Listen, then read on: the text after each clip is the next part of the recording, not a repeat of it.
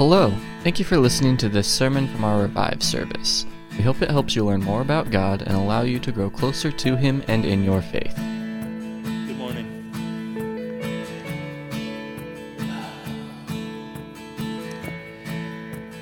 I hope, just like the songs that we sang this morning, I hope that there is joy in the house of the Lord today. I have so much joy in my heart today because of that victory in Jesus that we sang about. But it doesn't end there. It's just like the last song we sang, I need God. I need the guidance of His Spirit, the comfort of His Spirit. I need that every second of every minute of every hour of every day. And I thank God so much for it. Last week, we talked about rejoicing. We talked about how we were a people of joy and not of sadness. We talked about how we can rejoice and how we can experience the joy of God because of who He is, irregardless of where we may find ourselves in life. Today, we are going down a very, very different path. I was ordained 13 years ago in 2010, a little church in Morriston, Florida. And I preached there. We pastored a church in West Virginia, and now we're here. And I will preach here, as many of you know, on occasion when Pastor Aaron is not here. I have shied away from this subject for 13 years. It's been on my heart a couple times, and I have detoured because I felt unable to present that message.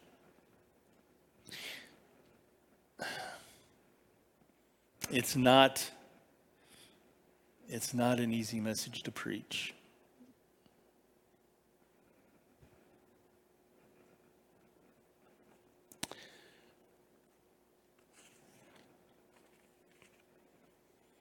A story is told of a preacher that just finished preaching a strong Bible message on hell. A church member said to him, "Don't you know that the more up-to-date preachers have taken hell out of the Bible?" The preacher said, "They may have done that, but the trouble is, they haven't destroyed it. Hell is all too real. It's not a popular subject. And personally, I believe modern preachers avoid it because it's extremely unpopular. And they don't give very much support. We don't like to talk about hell. We don't like to talk about murder. We don't like to talk about poverty. We don't like to talk about sickness or death. But just as much as hell, those things are very, very real. Though we don't like to think about it, we must face the fact that sin and its very punishment is very real. We must realize that people sin in this world and that there is a judgment to come, and that God has reserved punishment for sinners. If you would open your Bibles to Matthew 18, verses 7 through 9, and also throw a finger over into the Gospel of John, because we'll be reading from there as well. If you're willing and able, please stand with me in honor of the reading of God's holy word. Matthew 18, verses 7 through 9. I am reading from the Holman Christian Standard Bible. Woe to the world because of offenses, for offenses must come. But woe to that man by whom the offenses do come. If your hand or your foot causes you downfall, cut it off and throw it away. For it is better for you to enter life maimed or lame than to have 2 hands or 2 feet and be thrown into the eternal fire. And if your eye causes you downfall, gouge it out and throw it away. It is better for you to enter life with one eye rather than have 2 eyes and be thrown into hellfire. John chapter 17, verses 1 through 5.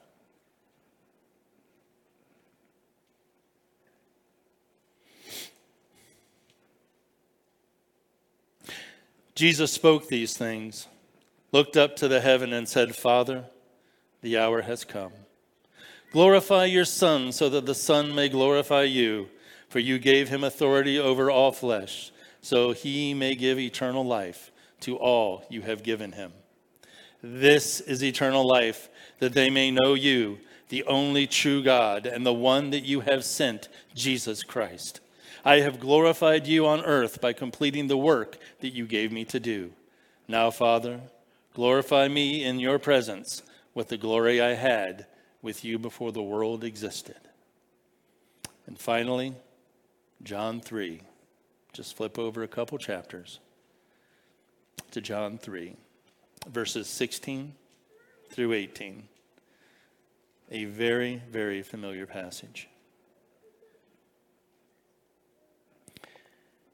For God loved the world in this way. He gave his one and only Son, so that everyone who believes in him will not perish, but have eternal life. Let me read that again. So everyone who believes in him will not perish, but have eternal life.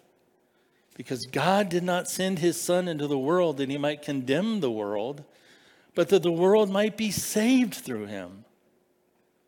Anyone who believes in him is not condemned, but anyone who does not believe is already condemned, because he has not believed in the name of the one and only Son of God. Let us pray. Father God, I thank you this morning for giving us this opportunity to gather in freedom,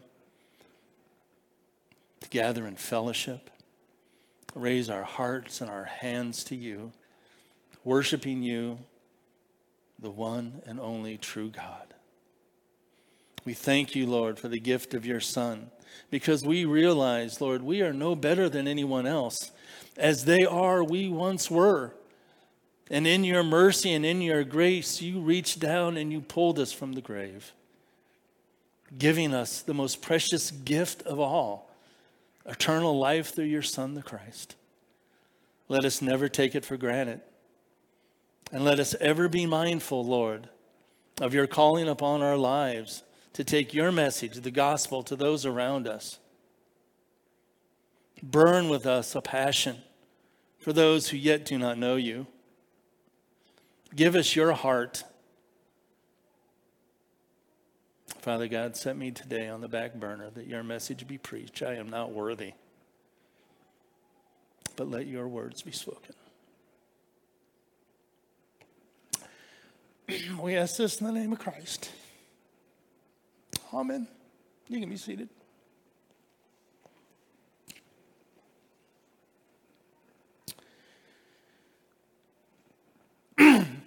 People do not go to hell because God does not love them. People go to hell because they do not love God. They have never accepted God's gift of salvation, which is simply his Son, Jesus Christ.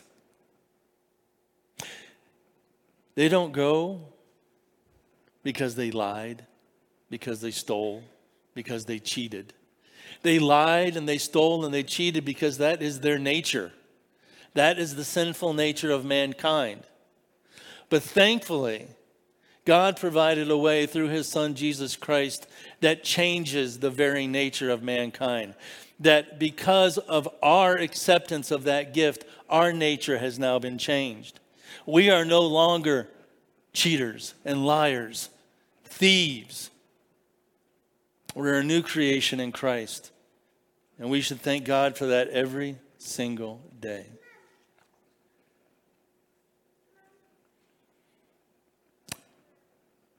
Many people in this world have created a mindset of what they think hell is.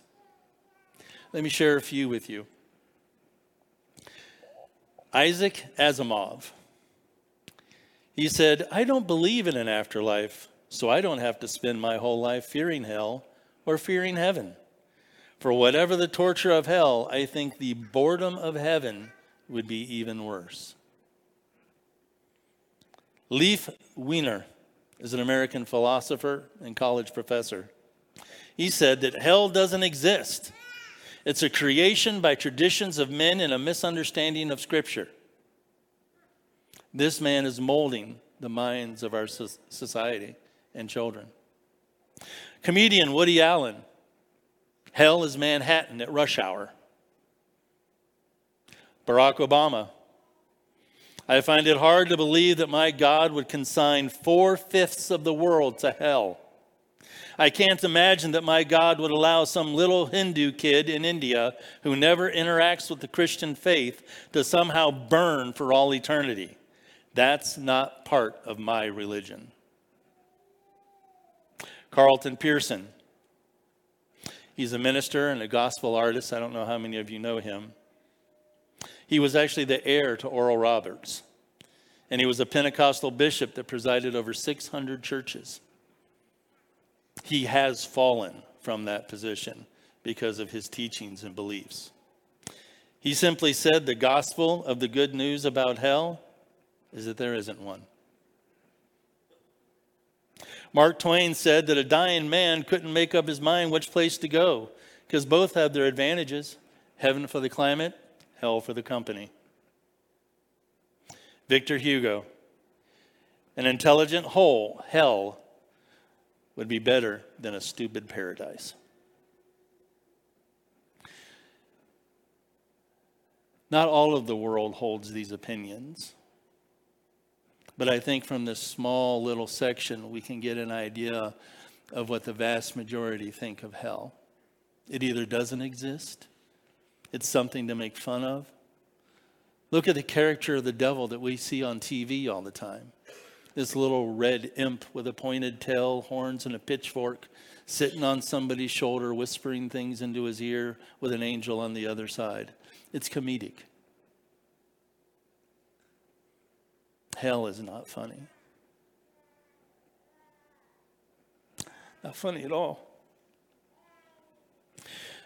While people make fun of hell, our Bible, the words of the writers of the New Testament and the very words of Jesus Christ paint a terrifying image of what awaits those who do not accept the gift of Christ in hell.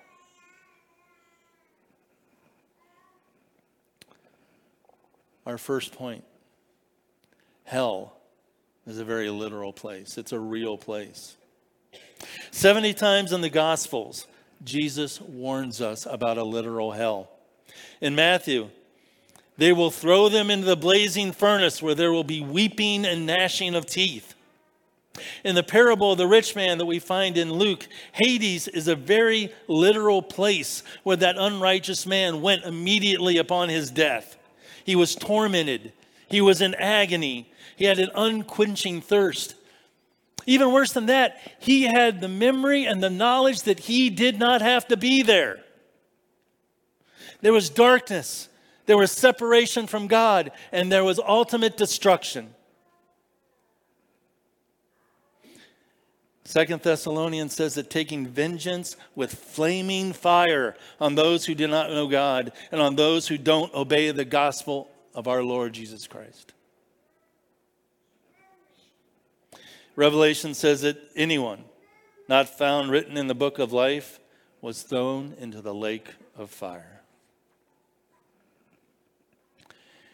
It's a large place.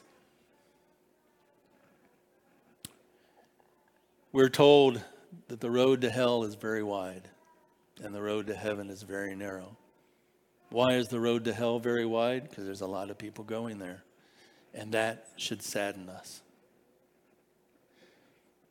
In Isaiah, we read that therefore Sheol enlarges its throat and opens wide its enormous jaws and go down Zion's dignitaries, her masses, her crowds, and those who carouse in her. The imagery here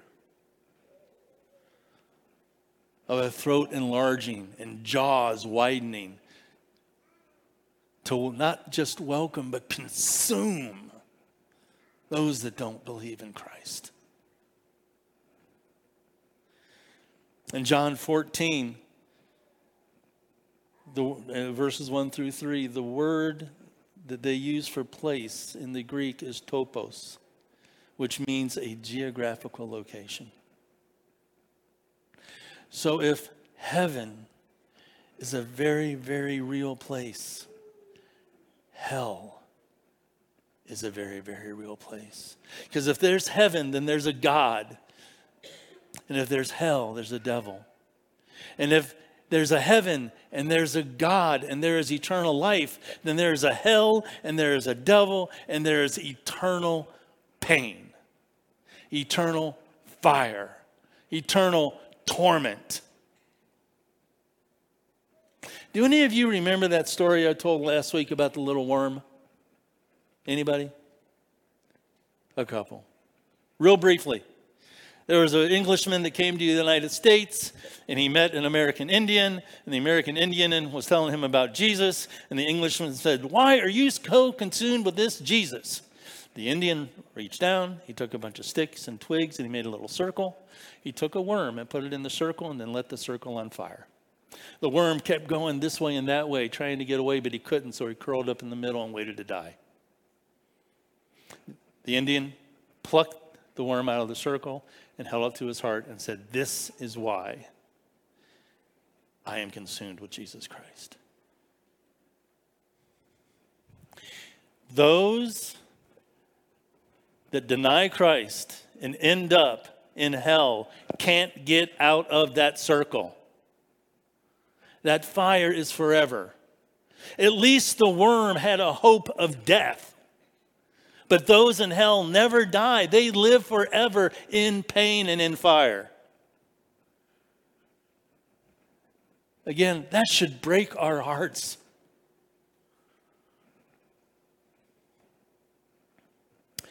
It's a lasting place.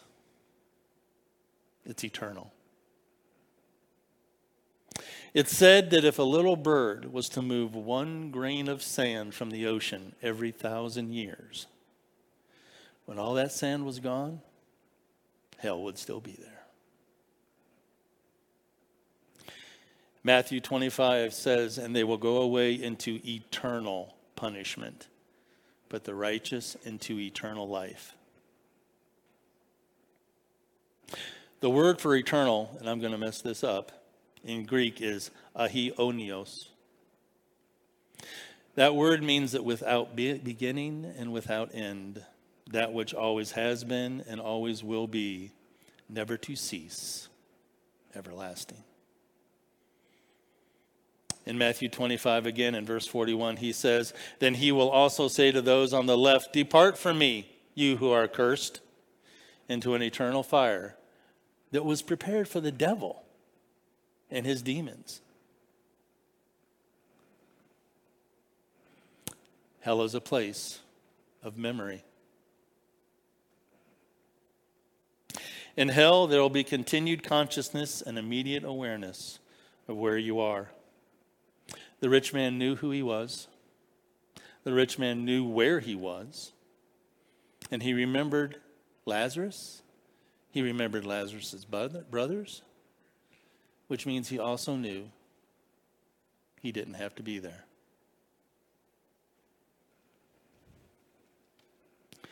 Hell is a place of torment. Revelation 14:11 says, "And the smoke of their torment will go up forever and ever.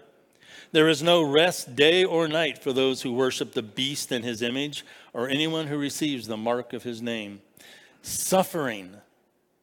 Men suffer here. People suffer here in the world. But it is nothing to compare with the suffering that they must endure for all of eternity in hell. The rich man said, "I am tormented in this flame." Jesus uses these words to describe it. The fire will never be quenched. The body and soul is destroyed in hell. There is utter darkness and ultimately absolute separation from God. How do you feel about your relationship with God? What is the sense of knowing that the Holy Spirit abides within you?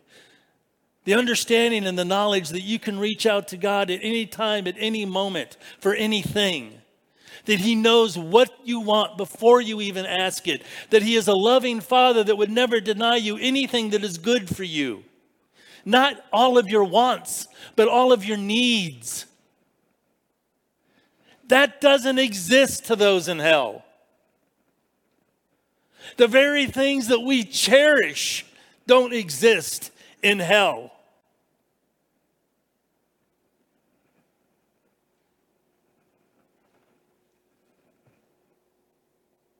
There's utter darkness. There's no beauty in hell. The sun never shines. The grass never grows. The flowers never blossom. It is darkness. I don't understand the concept of utter darkness and the concept of eternal fire. I don't get it. But you know what? I don't have to. I don't. I know it's real. I know it exists because this tells me. And the Word of God is truth. I'm not a scientist. I'm not trying to go into a whole lot of detail. I know that there's such a thing as a black flame. Is that what it is in hell? I don't know. But there's utter darkness.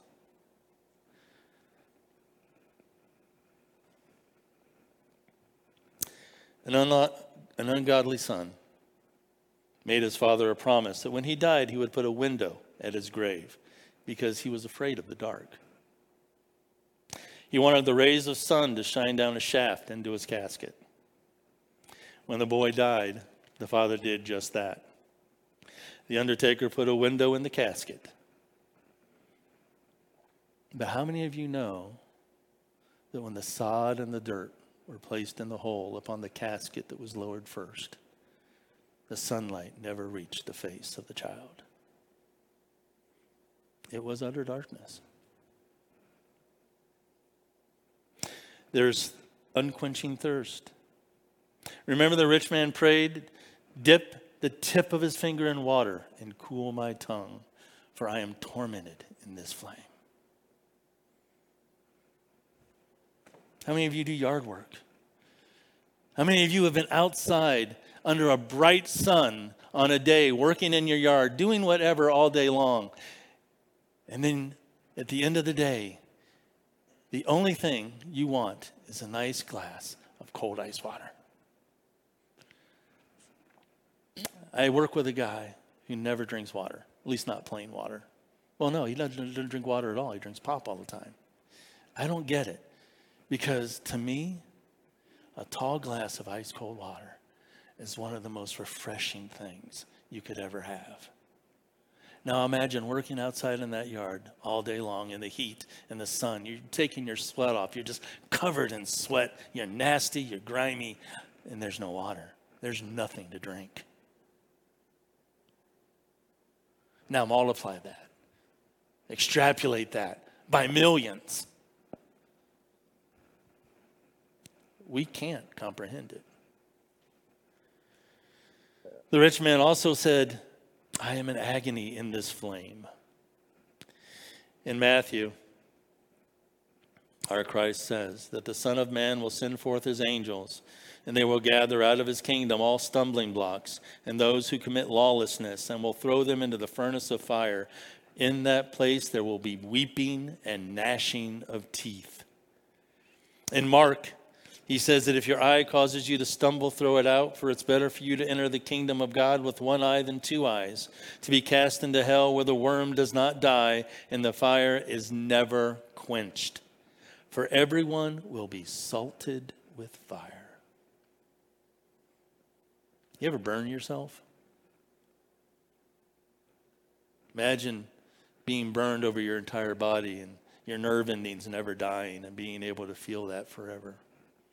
I can't imagine what that would be like. There is eternal sorrow in hell. There's no children laughing. I had the wonderful opportunity of having my grandchildren this past weekend. I have a 4-year-old, a little redhead, orange-haired girl that was sitting here. And then I have a little 1.5-year-old that's back in the nursery currently. the laugh of a baby. You want to talk about something that just sparks joy in your life? When Judah was little and he would just run across the floor laughing and giggling, you don't have that. You don't have singing. You don't have laughing. You don't have playing. There's nobody smiling. They have been locked away in the depths of despair. There will be weeping and gnashing of teeth. There's unimaginable horrors in hell. And one of those horrors is the undying memory of the opportunities lost. The rich man knew everything.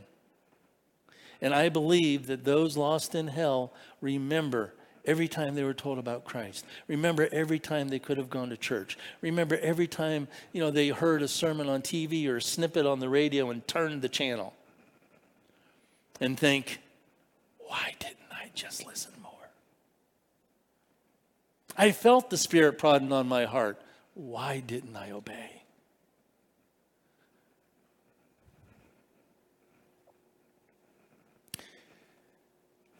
We cannot thrive without hope, and there is no hope in hell.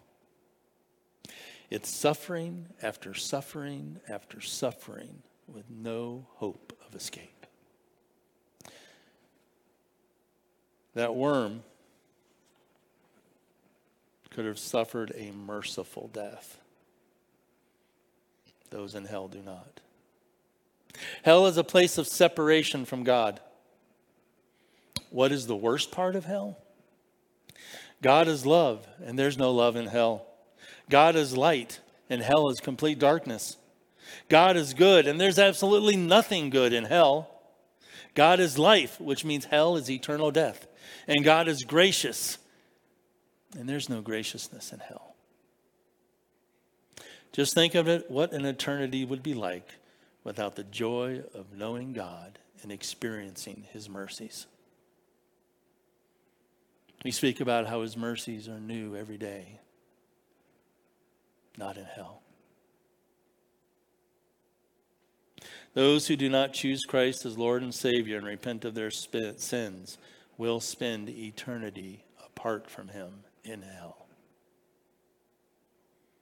2 Thessalonians say that these will pay the penalty of eternal destruction away from the presence of the Lord and the glory of his power. This message truly saddens me because there are many people in my life and in my circle of influence that I know don't know Christ. And when I think about their ultimate destination, it breaks my heart. What can I do?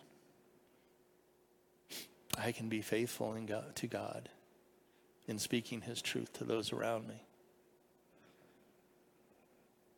Hell is the only other place to spend eternity other than heaven. That's the only other option. Hell was not originally intended for mankind.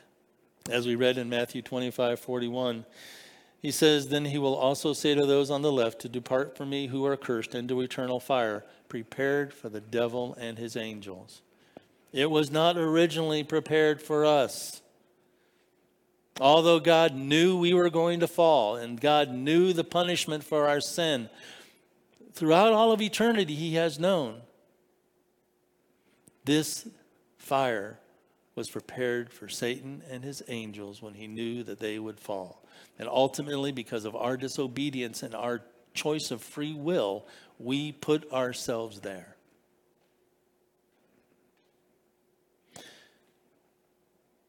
The choice is determined by salvation. Nothing can change a person's fate after they die. There's no second chance. There is no purgatory. There's no parole. And there's no time off for good behavior. An old proverb states, "As death finds us, eternity keeps us. Hell is truth seen too late. The lost can never go to heaven, and the saved can never go to hell. Matthew 25:46, they will go away into eternal punishment, but the righteous into eternal life. Remember what Abraham told the rich man. Beside all this, there is a great chasm that has been fixed between you and me, so that those who want to pass over cannot. Neither can those from here pass over to you. There is a great divide. Charles Spurgeon said these words about hell. In hell there is no hope. They have not even the hope of dying, the hope of being annihilated. They are forever, forever, forever lost. On every chain that is in hell, the word forever is written. Above their heads, the sign reads forever. Their eyes are galled and their hearts are pained with the thought that is forever. Oh, if I could tell you tonight that hell would one day be burned out, that those who were lost might be saved, there would be a jubilee in hell. But it cannot be. It is forever. They are cast into the darkness. Hell is a place of eternal destiny, and the only way to escape hell is through Jesus Christ. On the cross, he bore God's full wrath for your sin and for mine.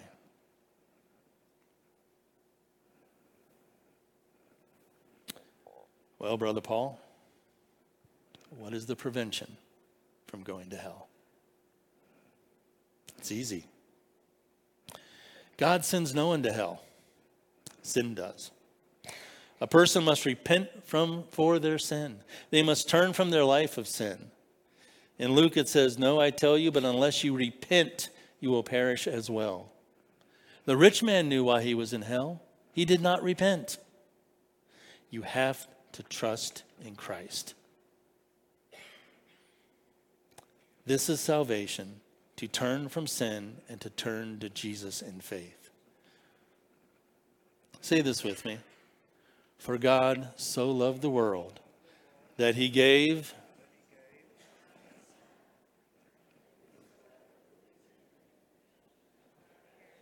but have eternal life. Whoever believes in him. It's that simple.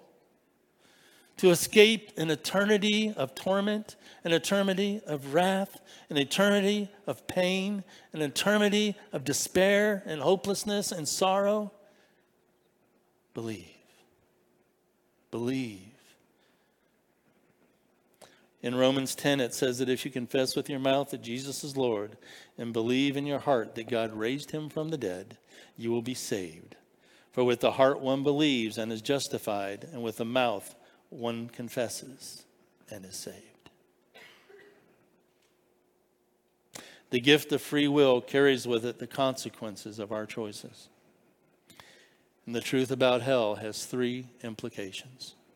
Listen carefully, please.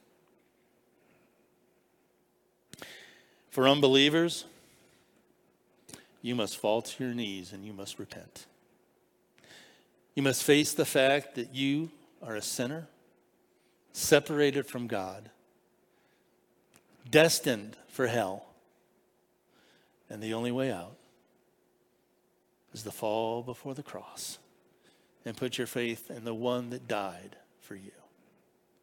For believers, we can rejoice over what we have been spared from. We can rejoice in the fact that God sent his son, Jesus Christ, to die in our place. We can have joy in that relationship with God. For the church, we have to realize that what we do matters. And we have a commitment to speak to a dying world the truth of the cross. And when we don't, we have to realize that we are being unfaithful to the Great Commission. We're being unfaithful to a calling on each and every single one of our lives. It is not solely the pastor's responsibility or solely the evangelist's responsibility. It is us. We are the church of Christ. We are Christ to those on earth as they see our lives. They see our spoken words. They see our deeds. Everything should exalt Christ. Too often, and I know this has been said 1,000 times, but too often you are going to be the only example of God to someone's life.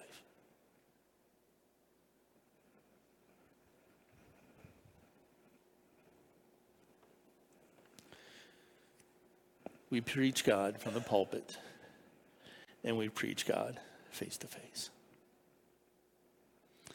If you are here this morning and you do not have a relationship with the true God, you do not have a relationship with Jesus Christ, I beg you to listen to these words. I beg you to take that one step. To listen to the prodding of the Spirit in your life and reach out to Christ. Would you pray with me? Father God, we love you. And too often we don't think about this because we don't want to think about this. But it's all too real. Lord, build in our hearts a passion for the lost. Let us listen to the prodding of the Spirit and not be afraid to speak of you to the world. Give us strength and courage. Thank you, Lord, for the gift of your Son. Thank you for your salvation, not just because it's fire insurance, but because of the relationship that we have garnered with Christ. Thank you. We ask this in the precious name of your Son, Jesus the Messiah. Amen.